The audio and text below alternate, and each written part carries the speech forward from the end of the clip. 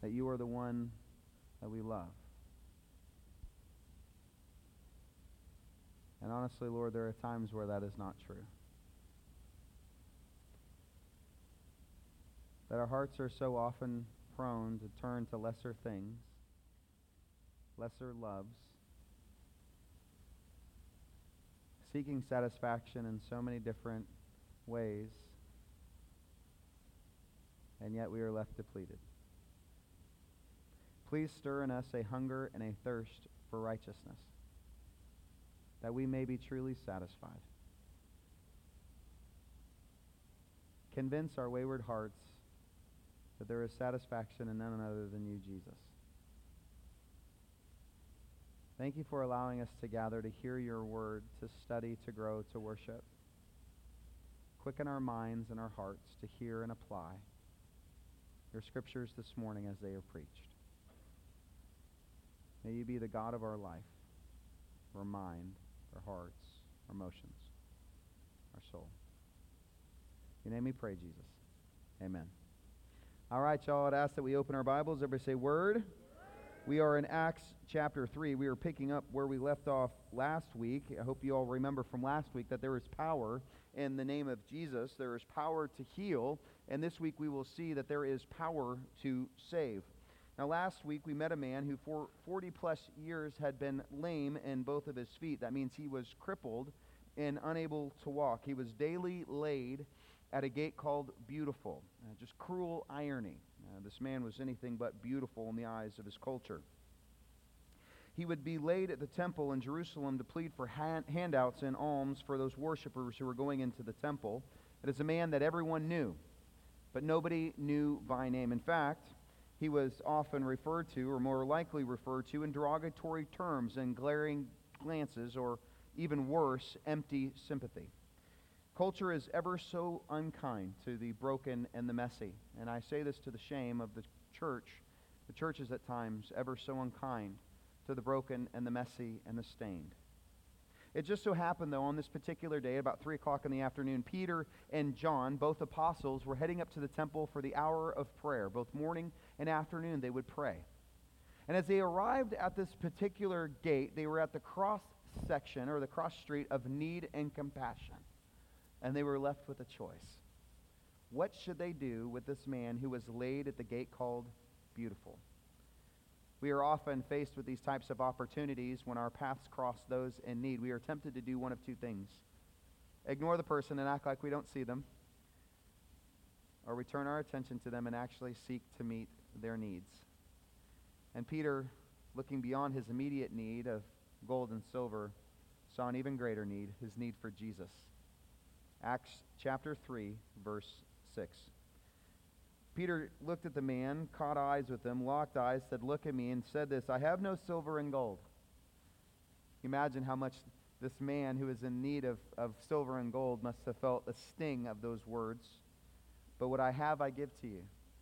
See, Peter could only give of what he possessed. And what he possessed by name was greater than all the storehouses of earth. In fact, possessed the storehouses of heaven. In the name of Jesus Christ of Nazareth, rise up and walk. Family, there is power in the name of Jesus. There is power to heal, and there is power to save. Silver and gold would have provided for daily need, but by the name of Jesus, Peter had the power to heal. In his position and office as apostle, he had the authority and the power to heal. And I argued last week, and I will through the course of the rest of the book of Acts, that this particular healing was given for a very specific purpose. In fact, 3. First, to provide an opportunity for the gospel to be preached. Just as we saw in Acts chapter 2, God provided the abundant miracle of the apostles and disciples bursting out into the streets, 120 in all, proclaiming the glory of God in all the languages of earth, specifically for the opportunity to preach the gospel.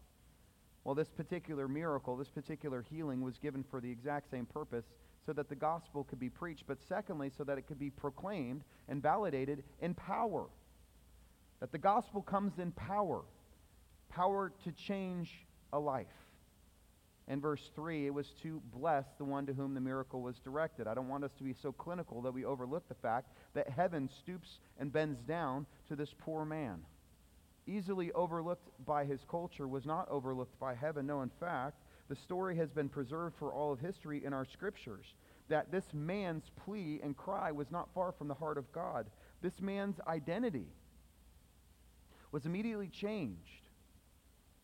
And what is significant about that is his eternal destiny changed, and through this man's story, many thousands would be saved. You know, this guy who was so insignificant and unnoticed and easily overlooked, broken beyond repair, stained beyond cleansing, became the exact same vessel that God used to literally lead thousands to Christ. And you may be looking at your life or looking in the mirror, and you may be convincing yourself that you are insignificant, unnoticed, easily overlooked. Maybe you're broken beyond repair. Maybe you are so stained that there is no possible way that a God like the God we speak of in the Scriptures could use a person like you. I want to encourage you from the life of this crippled and lame man that God can and will use the insignificant, the overlooked, the broken beyond repairs, and the stained beyond cleansing. Somebody say amen to that. Because here's the deal. You are cherished and you are valued, and potentially God can and will do things through you that can lead thousands to Him. Thousands to Him. Never underestimate what God can do through the insignificant, the messy, the broken, and the stained. Spoken from one messy, broken, and stained pastor. Acts chapter 3, verse 11. While he clung to Peter, so this crippled man is still getting his sea legs, clinging to Peter and John, all the people, utterly astounded, ran together to them in the portico called Solomon. Why are they utterly astounded, class? What is it that's utterly astounding about this? You what now? For years, this man has been daily laid at the gate called Beautiful. For 40 plus years, that has been his existence. So they are astounded and amazed to see this guy walking into the temple. And so Peter and John and this man who's been healed make their way to what is called Solomon's portico, a very important place in the court of the Gentiles. In fact, I quote here from Dr. Constable. It says, the portico of Solomon was on the east side of the Temple Mount in double rows, supported by high columns of pure white marble and ceiling panels of cedar. It was not only a very beautiful place, but it was a very important place to teach from. It provided an ample auditorium or place for people to stand, and it also provided for the voice to be amplified off of the stone and the marble. This, in fact, was a place where Jesus often taught. Can you imagine? Peter is literally taking Jesus' pulpit. You want to talk about big shoes to fill, but here is Peter, immediately turning the attention of the crowd away from Peter and John, and really away from this man who's been healed, to turn the attention of the crowd to Jesus. Verse 12. When Peter saw it, that is, he saw the crowd gathering, he addressed the people. Men of Israel. Who is he speaking to? Men of Israel. What does that mean? He's speaking to Jewish people. Okay, you guys are going to have to understand that as I go through this message, and I had a feeling in first service that I was going to lose the attention, because it's a very Jewish-centric message, Jew-centric message, Israel-centric. And we need to realize that Jesus is not just our Savior, Gentiles, but He is the Messiah of Israel. And so I'm going to ask that you remain really attentive, because we're going to look at the gospel from a different direction today. And we need to be able to do this. We need to be able to recognize that the gospel is even bigger or greater than we ourselves see it. It is multifaceted, and we need to be able to look at it from a different direction. That's what we're going to do today, and we're going to do that through this sermon that Peter is preaching to a Jewish audience. He said, why do you wonder at this? Or why do you stare at us as though by our own power or piety we have made him walk? He's like, get your eyes off the vessel. Quit looking at the vessel that God used and start looking at the God who brought about this healing. In fact, this particular healing has been brought about by none other than the God of Abraham, the God of Jacob, the God of Isaac, the God of our fathers, who glorified his servant Jesus. Who is Peter talking about? The God of Abraham, Isaac, and Jacob. Who is that?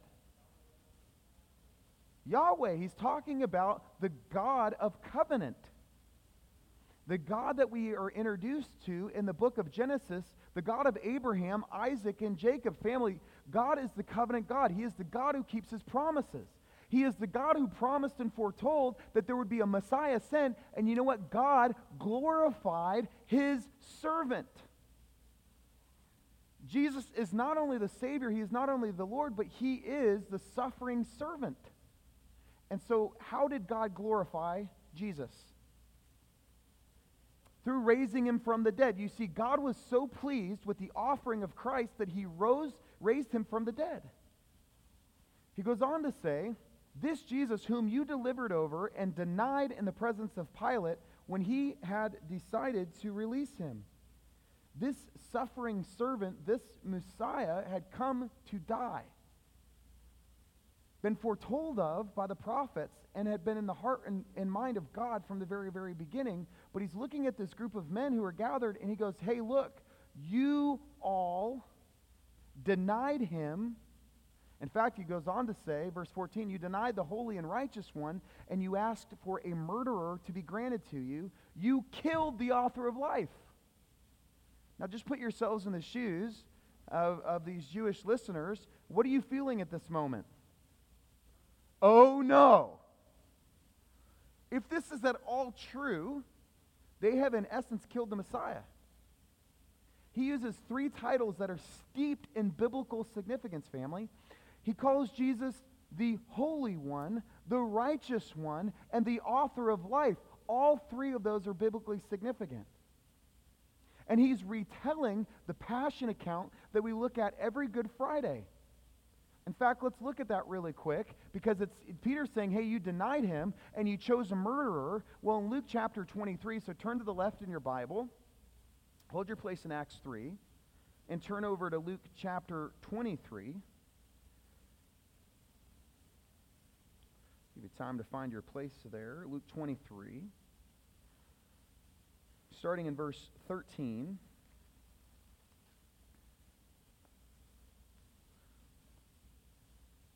Says, Pilate then called together the chief priests and the rulers and the people and said to them, you brought me this man as one who was misleading the people, and after examining him before you, behold, I did not find anything guilty of any of your charges against him. I have found him innocent, said Pilate. Neither did Herod, for he sent him back to us. Look, nothing deserving of death has been done by him. I will there punish and release him. I love Pilate. I find no guilt in him, but I'm still going to punish him. And he was doing that in a way to appease the crowd, because he's recognizing there is absolutely nothing deserving of death in Jesus. The Roman governor is able to see clearly what the Jewish people are not able to see, that there is nothing deserving of death. Why could the Jewish leaders not see it?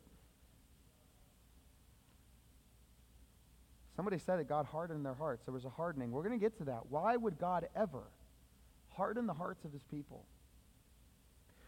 Verse 18, but they all cried together, away with this man, and released to us Barabbas, a man who'd been thrown into prison for insurrection started in the city and for murder. They literally cried out for the release of a murderer and cried out for the death of their Messiah. Pilate addressed them once more, desiring to release Jesus, but they kept shouting, crucify, crucify him. A third time he said, why? What evil has he done? I have found in him no guilt deserving of death. I will therefore punish and release him. But they were urgent, demanding with loud cries that he should be crucified, and their voices prevailed. So Pilate decided that their demand should be granted. He released the man who had been thrown into prison for insurrection and murder, for whom they asked, but he delivered Jesus over to their will. Back to Acts 3.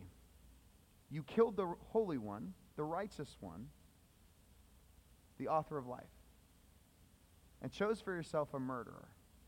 Listen to these titles. First, the Holy One. It is a title of Messiah. Secondly, the Righteous One, a title of Messiah. And then third, the Author of life. It's a title of Messiah. What is he telling his audience? You killed your Messiah. You killed the Author of life.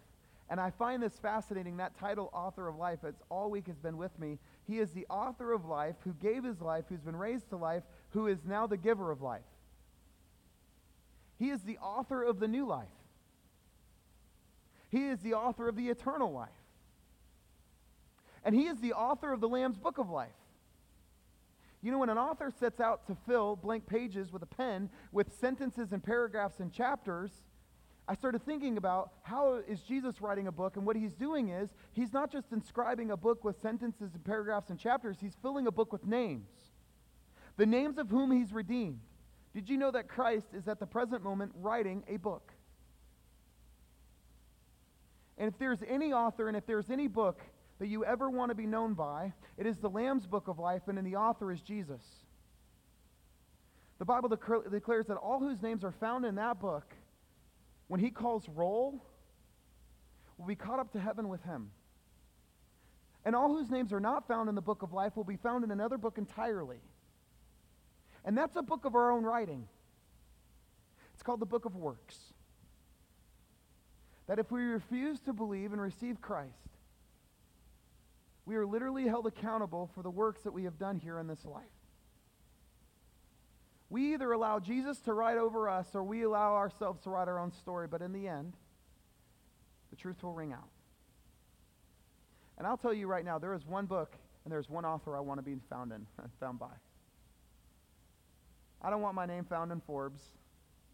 I don't need to be found among Time's most influential people. I don't need to be found on the New York Times bestseller list. I want to be known by the author of life, and I want to be found in his book of life. Somebody say amen to that. Do y'all agree with that? If you want to be found somewhere, let it be there. So Peter turns to his audience. He says, look, you killed the author of life. You know, God raised him from the dead. In verse 16, it says, and his name, by faith in his name, has made this man strong. As I talked about, his legs were strengthened, ligaments loosened, his mind began to send signals down the superhighway of the central nervous system. His body was healed, but more importantly, his soul was saved. The faith that is through Jesus has given this man perfect health in the presence of you all. There's power in this name. Jesus is the Holy One. He's the righteous one. He is the author of life. In verse 17, he turns to his audience. He says, and now, brothers, I recognize that you acted in ignorance. He's like, you didn't know. You were unaware. You were blind. You thought you understood the ministry of Messiah. You thought he was going to be a ruler and a conqueror, but you completely cherry-picked passages and overlooked all of the passages in the Old Testament that speak of the suffering of Christ, suffering of Messiah. And we do that. We look to the scriptures, we cherry-pick the ones we like, and we overlook the ones we don't. And what we do is we craft a God who doesn't exist. They had created a Messiah in their mind who didn't exist. Yes, there would be ruling, and yes, there is going to be conquest. Yes, there is going to be an establishment of a kingdom, but he first had to come to suffer and die. And he says, you're ignorant of this. And all of this time as he's preaching, he's pushing his audience towards a decision. You've got a decision to make. You will either humble your heart and repent of unbelief and receive him and believe in him, or you will continue to reject and turn away. Peter is always preaching for decision, pushing people towards a decision. In fact, in verse 18, he says, what God foretold by the mouth of all the prophets that his Christ would suffer, he fulfilled. That God fulfilled his promise that his servant, his Messiah, would suffer and die. God fulfilled that. And as I meditated and I thought about like God's fulfillment, what I come to realize is that God's will is done. He accomplishes his will and his purpose. And so in verse 19 he says, repent therefore and turn back. Somebody tell me what the word repent means. It means to turn. You see that? He says turn again. See that for emphasis? He's like, turn away. Turn again, that your sins may be blotted out. Now, what sins is he referring to there? You say all sins. What specific sin is he referring to in this sermon? Rejection. You have denied your Messiah. You have lived in unbelief. Now turn and believe. Believe.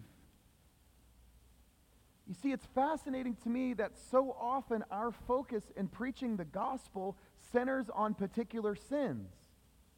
Like we walk up to people and we're like, hey, did you know you're a sinner? Which is a great way to start a conversation and always leads to lifelong friends. How to win friends and influence people. You walk up to them and you say, hey, sinner, did you know you're going to die and go to hell? That's always a great icebreaker at a party. Go ahead and try the turn or burn. Our next t-shirt. Somebody falling into flames. See, there's a major issue here. And this is a problem for the Gentile church. And I'm just going to be honest with you. We talk so much about our sickness, but so rarely about the cure. We talk so much about our ailment, but so little about our healer. We preach so heavy about people's sin to point out the particular predicament that people find themselves in. And then we tack Jesus on at the end. Family, we got to preach Jesus first. Okay, he's not just the Savior, okay? He is the Messiah of Israel. And we've done a terrible disservice to our understanding of Jesus and the Scriptures when we overlook that. When we just gloss over or pass over passages of Jesus and its fulfillment as the Son of David. And we jump over passages like this one that when we're speaking of Israel, he is the Holy One, he's the righteous one, he's the author of life. And we try to make that Gentile-centric. It's not. God has a plan for his people Israel. And we have this blessing of calling Jesus our Savior. He's the Savior of the world. But you know what? He's also the Lord of heaven and earth. And we need to know more of who Jesus is. And so instead of emphasizing our particular sins, Peter's saying, you don't want to know what the great barrier between God and man is? Which is often presented as sin. You're on one side, God is on the other, sin is in the middle. Try convincing a 7-year-old that it's their great wickedness that's keeping them from God. What great wickedness are we talking about? Because they spilled their Cheerios? Because they were born in unrighteousness and sin? Yes, here's the reality. We are born separated from God. But you want to know the great barrier between God and man? Stephen Carroll. It is not your particular sins. It's the great barrier between God and man. The great barrier between God and man is unbelief in Jesus. He's not trying to convince people that they need to sit here and start repenting off and rattle off individual sins that they've committed. He's saying the great sin that is keeping them separated is unbelief and rejection of Jesus. That's why he spends so much time in his sermon preaching about who? Jesus. He's saying turn from unbelief. Through that turning in our minds from unbelief in Jesus to belief in Jesus, guess what happens when your mind changes? So does your life. Repentance, the first work of repentance is turning from unbelief to belief in Jesus. He is who the Bible says he is. He completed what the Bible says he completed. He is the Messiah of Israel. He is the Savior of the world. He is the Lord of heaven and earth. I believe, for God so loved the world that he gave his only begotten Son, that all who believe in him. And when we preach to Jesus and we preach a very, very specific aspect of who Jesus is to the neglect of all other facets of who Jesus is, we walk around not really knowing who we believe in. We have a very, very small picture of who Jesus is. So Peter says, repent and turn back that your sins may be blotted out. Verse 20, he's going to get downright eschatologically specific. And what I mean by that is he's going to start talking about end times. And this is typically where we go. And our brains turn off. And crickets start chirping. And we start thinking, man, Luby's, I wonder what they got. Is it prime rib? I wonder if they got that shrimp scampi thing, man. I could eat shrimp scampi, man. That's going to be good. Garlic toast. Y'all with me? If you are, say yeah. Okay. Because he's going to get eschatologically specific. And we need to know this stuff, okay? Verse 20. He says, turn that the times of refreshing may come from the presence of the Lord, and that he may send Christ appointed for you. Jesus. He is the Messiah whom heaven must receive until the time of your restoring of all things, for the time of restoring of all things about which God spoke by the mouth of his holy prophets long ago. What is he talking about? He is talking about the return of Jesus and the establishment of his millennial reign, his kingdom on earth. He is turning to his audience and he's saying, look, Israel. He's not just talking to individuals. He's literally trying to convince his nation. He's like, nation of Israel, receive your Messiah. And you know what? There are some biblical scholars who are so crazy that they actually believe if the entire nation of Israel at this moment had turned in repentance at this very moment, God would have ushered in his kingdom. And I believe they're 100% accurate. That if Israel at this very moment had received their Messiah and had turned of unbelief and had believed in him and received him, at that very moment Christ would have descended and established his throne on planet Earth. But that is not according to his plan. Because as we said earlier, there is a hardening. A partial hardening. And there's a specific purpose for the hardening of the heart of Israel. And I'm going to give you 3 reasons why Israel rejected their Messiah. First, to fulfill God's sovereign plan of the gospel. If Israel had received Messiah like in his earthly ministry, as Jesus was performing, and he was performing miracles and teaching and showing them the ministry of Messiah, the true ministry, if they had received him, if Israel had received him, God would have ushered in his kingdom at that moment. That is not according to his plan, because he must suffer, so his people must reject. Even though Pilate, governor of Rome, is like, the dude's innocent. They're like, we got to put him to death. Why did they have to put him to death? Because it was all according to God's foreknowledge and plan. And this is where it gets really, really good for us as Gentiles, because secondly, God allowed Israel to have a hardened heart to reject their Messiah to fulfill God's sovereign plan for the salvation of the Gentiles, for you. He literally allowed his chosen people to reject him so that he could receive us. How many of you want to say hallelujah to that? But please do not grab a hold of that and say, nah, nah, nah, nah, nah, Israel.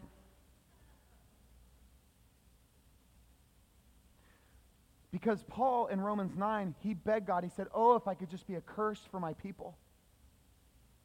If you could just turn your salvation away from me so you could save my people.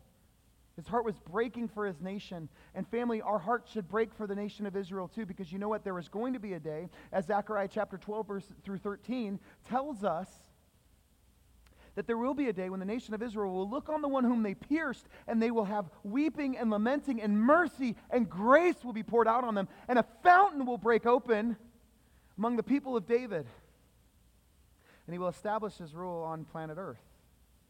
Because 3, God did this to fulfill his sovereign plan for the redemption and restoration of Israel. Let this not grow in us a heart of arrogance, but of humility. That God was willing to subject for a time his people to hardening so he could welcome us into his eternity. Now there's a couple of responses recorded here in the scriptures to this message. These responses are typical. And what I mean by that, these are common responses in the hearts of people when they hear the message of Jesus. The first is rejection. And it comes across as annoyed or irked or antagonistic, or we got to shut this thing down. We got to put chains on the message and the messenger. In fact, we'll see this reaction, verse 1 of chapter 4. It says, as they were speaking to the people, literally as words are coming out of their mouth, the priests and the captain of the temple and the Sadducees came upon them and received Jesus as their personal Savior. They received him as Messiah, repented, and Jesus established his kingdom on... No, that's not what happened. Not even close. Greatly annoyed. Why are they greatly annoyed? Because 2 reasons. Because they're teaching. 1, who are these untrained people taking a place of leadership and teaching? And not only are they teaching, but they're teaching in the name of Jesus. Family, you can teach all you want. You can talk all you want about God and a higher power. But when you get specific, you start talking, no, this Jesus, that's when people get annoyed.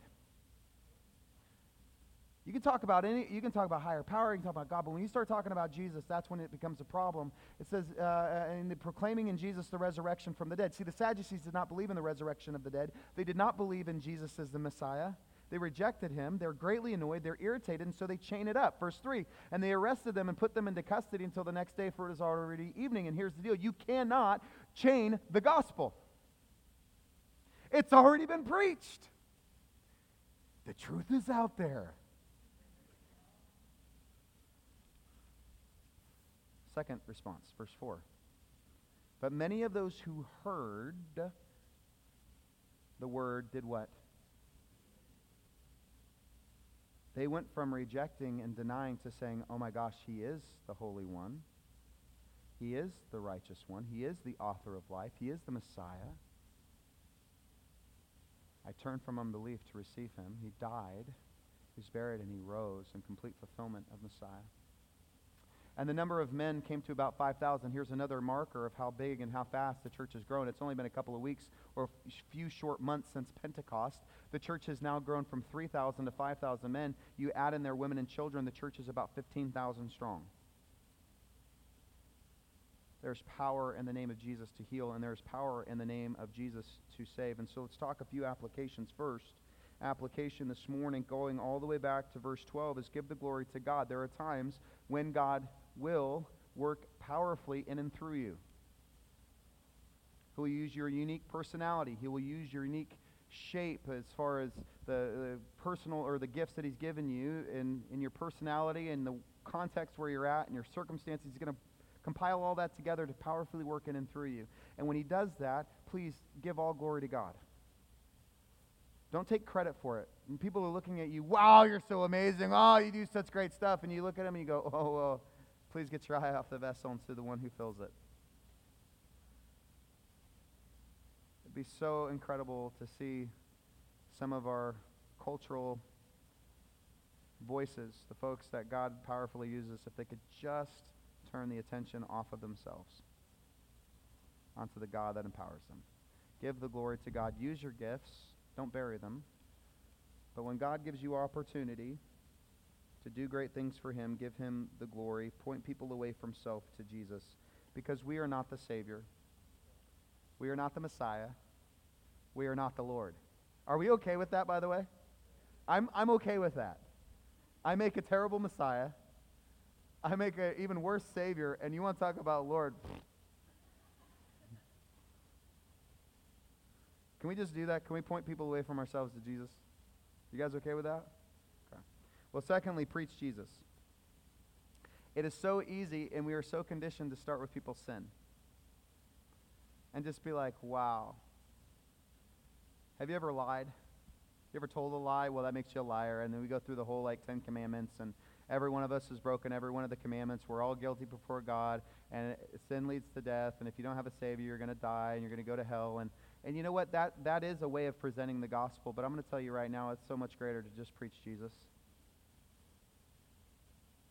To go, look, friend, you probably never knew much about Jesus. And you know what's going to happen? This is going to take more time. You can't just share Jesus over a 30-second soundbite. You're going to literally have to sit down with people and explain to them who Jesus is. You have to explain to him that he is the Messiah of Israel and why that's important. You have to explain to him that he's the Savior of the world and why that's important. You've got to explain to them that he is the Lord. And at times you're going to find that Romans Road is insufficient. Do you know why Romans Road is insufficient at times?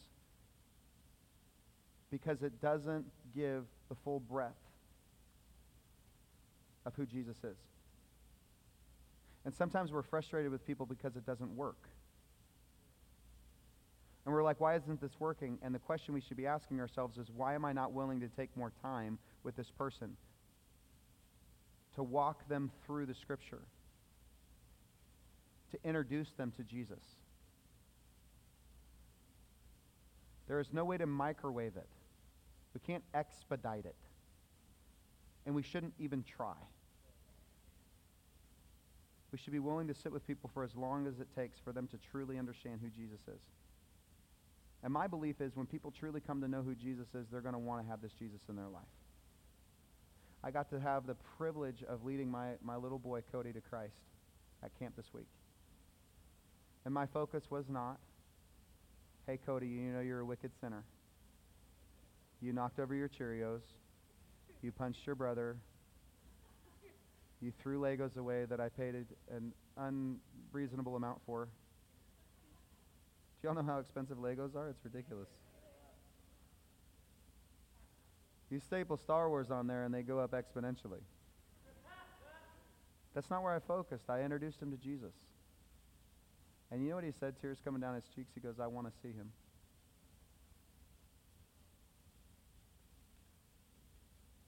stupid emotions. And I told them, blessed are the pure in heart, for they shall see God. Please tell people about Jesus. There will be two reactions. Some will receive, some will reject.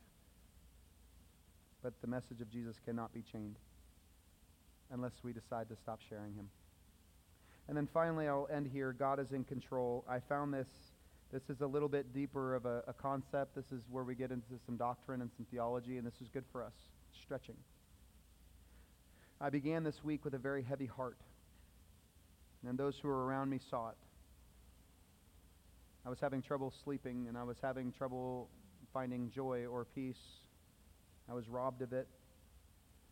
But then I turned my attention to his word. Sometimes I turn to things just to medicate those feelings away. But I turned to his word. And I started meditating on this God who authored.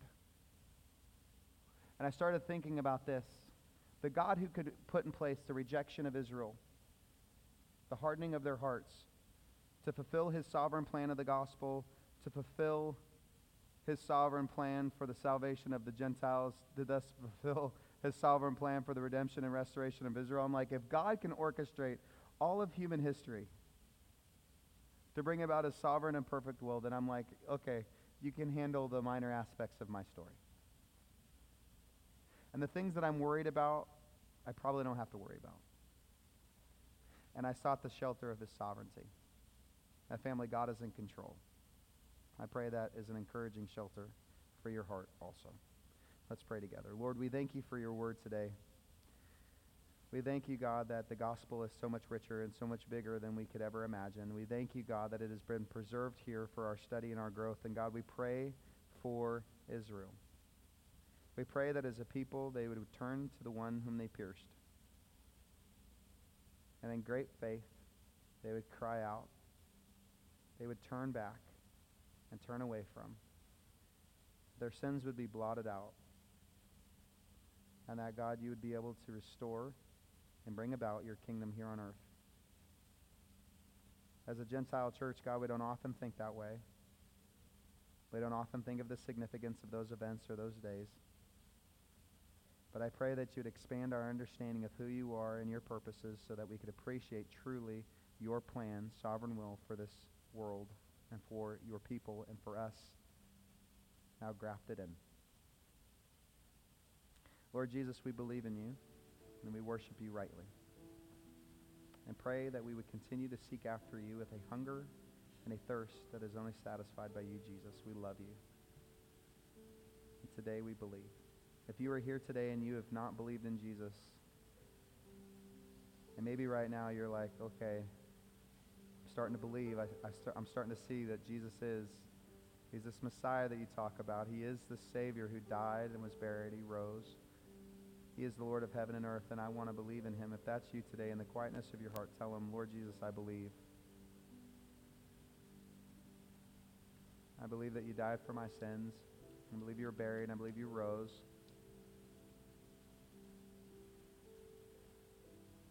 I turn from my unbelief in you to believe in you. I need you. If you just know it, you need Jesus in your heart, just tell him, I need you.